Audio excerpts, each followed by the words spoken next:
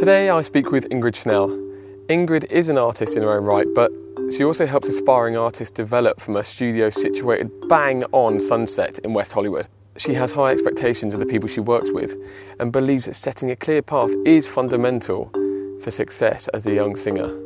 And I'll give them, week to week assignments that really help them develop, whether it is in their songwriting, their musicality skills, in their vocal skills, so that they can one day, when they are in the recording studio, step up to the plate and deliver. Right.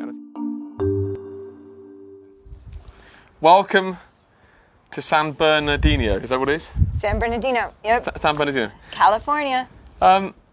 So the reason why we're sat on benches with this wonderful view behind us is we want to talk about education and young people, and I want to get your vibe on what you think worked for young people. Mm-hmm. I was lucky to sit in one of your lessons. Yes, you were. That was a beautiful experience, thank you. Little 10-year-old who's a young, great artist. Yeah, really was. We'll talk about a little bit more about her in a bit, but I want to just kick off by asking you about where you are, because your studio is on Sunset. Right in the middle of Hollywood. Yeah. Bob Dylan used to write there. And what's the venue across the road? I hear something about Chateau Marmont. Yeah. It's the famous Chateau Marmont. Jim Morrison from The Doors hung out of the window right over there. There's a lot. In fact, I had a tour all the way down just before your studio. Dave gave me a tour, and he was like, "This happened here. This happened here." Something about James Belushi. I mean, it's a sad story, but something went down there. Yeah. But in other news, what do you think about your location? Because you, for me, are all about artist development. You've got some projects in place at the moment that are looking to do that, right? Right. Artist development. Do you think your location is a valuable aspect to what you're doing? Very much so. I mean, I get to develop artists and connect them with the best producers, songwriters, best studios, equipment. So it allows them to really explore and work with professionals in the business.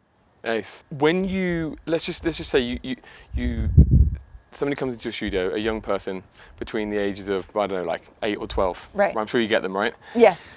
What is your initial thought? Do you think let's go? We're looking for obviously assessing their goals, but if they're like, I want to be famous, what do you do with that? Well, it kind of depends where their musicality level is, where their voice is, how developed they already are or are not. I mean, if you're talking about someone who's a complete beginner, we're starting at step 1. Ear training, understanding their voice, understanding what it is to sing a song. If someone comes in and they've already had lessons for years and they know their voice a little more, they can get through a song in front of people and really do, a good job. Then, it's being really specific about textures and tone quality and performance, and do they understand every lyric and how they can convey it to an audience? And also, do they know what style of music they're going to be singing and really develop that, which a 10-year-old really doesn't know. So it's guiding them through the process of really becoming a musician and an artist. It's quite a lot there for them to take on, right? It's a lot for a 10-year-old. That's the point, yeah. And that's the thing. How much of that for you is about, you said the word guidance there. Mindset. Somebody walks in and they've got this vision of, maybe it's just looking at stars on the TV and, that looks amazing. Trying to reformat the mind a tiny bit in terms of there's some work here that needs to be done. Right. Maybe you need to look at this. Maybe you need to look at styles that you wouldn't have looked at in the first place. Right. How much of that is important in changing mindset with young people, do you think? Well, it's pretty big. I kind of go by the kid. It depends on the kid and their goals, and whether it's just, a fantasy or if it's really a dream and a career. If it is really a dream and a career, I'll show them what it really takes to get there. And then it's up to them to come up to par and really do the work. And I'll give them, week to week assignments that really help them develop, whether it is in their songwriting, their musicality skills, in their vocal skills, so that they can one day, when they are in the recording studio, step up to the plate and deliver. Right, and I think that was one of the biggest things that I found with you, watching you, was your level of expectation. Right. Is that what's guided it? And in fact, actually, where did that come from for you? What was your education like? I mean, mine was started just vocal lessons, and I didn't really understand what it took to be a singer until I came out to LA and I saw the competition, and I was a little older. So, and also certain teachers didn't really push me in the direction of really becoming a musician. And so when I worked with bands, you know, I was just a karaoke singer. I wasn't really a singer until I learned that I really need to be a musician.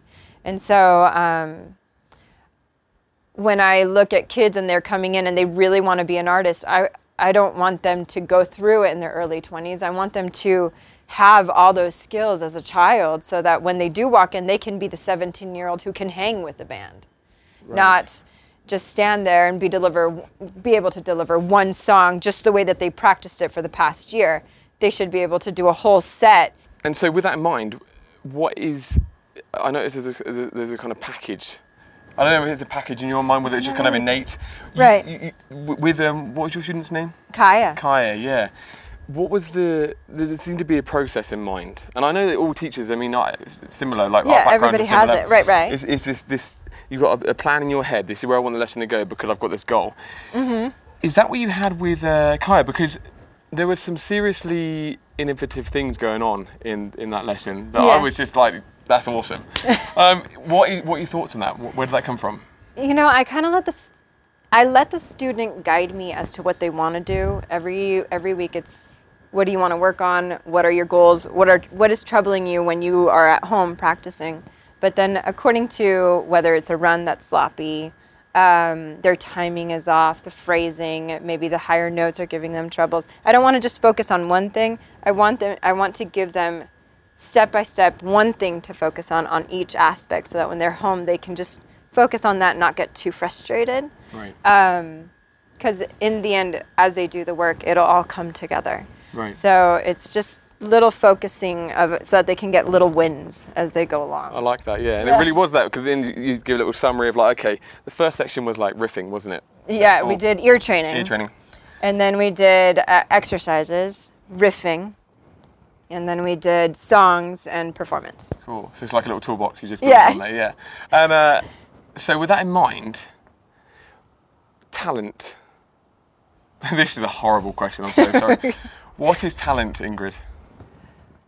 I believe it's skill. I mean, I don't believe that someone walks in and just can sing.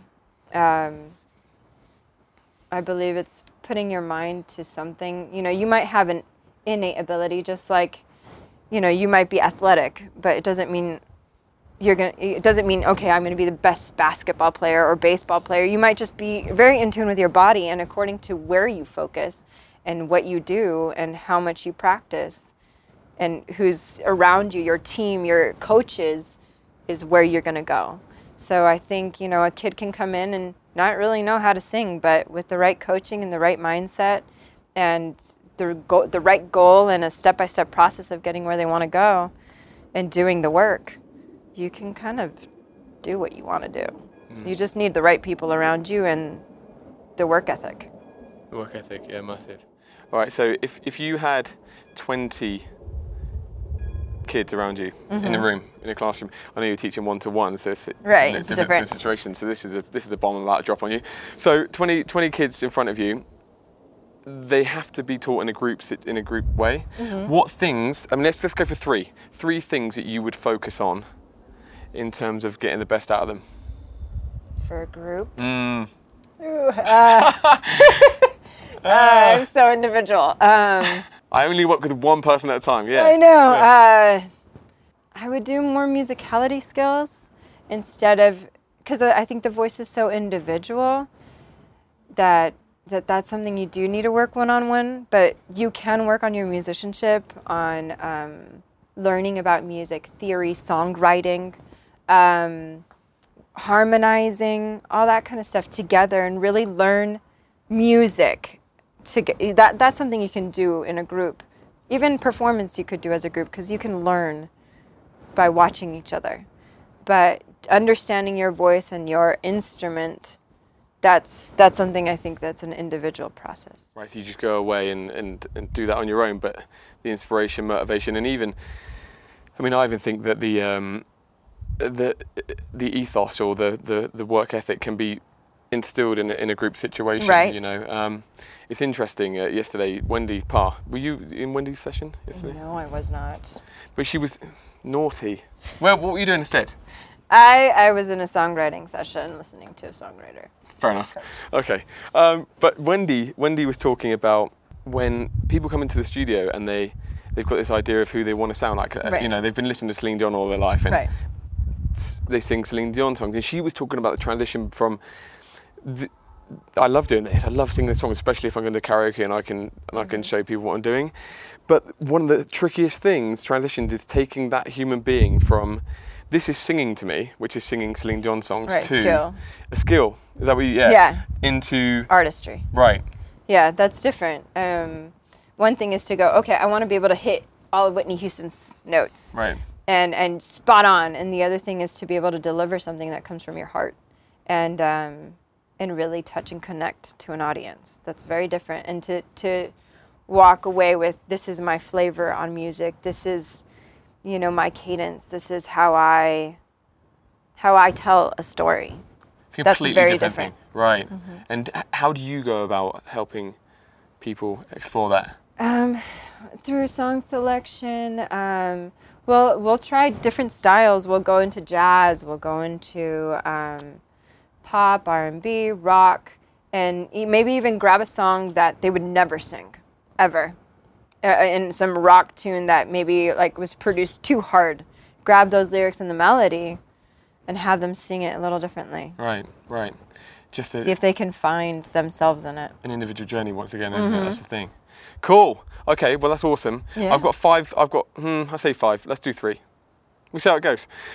A couple of quick fire questions Okay. for you. I'm really intrigued to know what's going on inside your head. Uh-huh. So if I say this next word to you, what comes to mind? It can be a thing, a word, or a person. Okay. First thing that comes to mind when I say the word successful. Will Smith. Wow. Okay. Go on then. Why? Yeah. I think every challenge, when he started, like, he always had something about him, a personality. He was always a personality and very driven. But he wasn't great when he started. We saw him grow from when he was a kid to now, and now we see an artist and we see, wow, this man is moving. But I love listening to him talk about his process and about how, you know, he'd be like, I'm not the best actor, but now you look at him and he's the highest grossing actor. Right.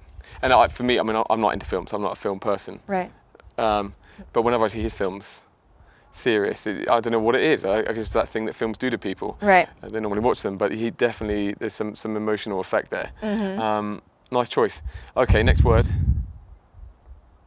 Singing legend. Stevie Wonder? Nice choice. I don't think you need to explain that really. No. Last question, last word. What comes to mind when you hear the word love? Music. Correct answer. Yeah, that's been your life, yeah? Mm-hmm. And fulfilling it now. Yeah, I love it. I'm lucky that I get to be in the position where I'm at, where I get to develop artists, and then I also get to write with people, co-write, produce. It's a lucky spot to be in. Nice. Well, Ingrid, thank you so much no for your problem. time. Inspiring, as always. And I guess we better go to some sort of class. Yes, haven't we do. All right. All right, Lovely thank stuff. you so much. Thank you. Stay tuned for more educational research videos coming right up. But if you want to join me on this journey, please subscribe to my YouTube channel or like my Facebook page or find me on Twitter. All of these you can find by sticking Steve Giles UK into the search box. Next time, I speak to Claire Kelly, Operations Director for the Mindfulness in Schools project. She lets us know how we can help school kids become a little more mindful, but also lays down some shocking truths.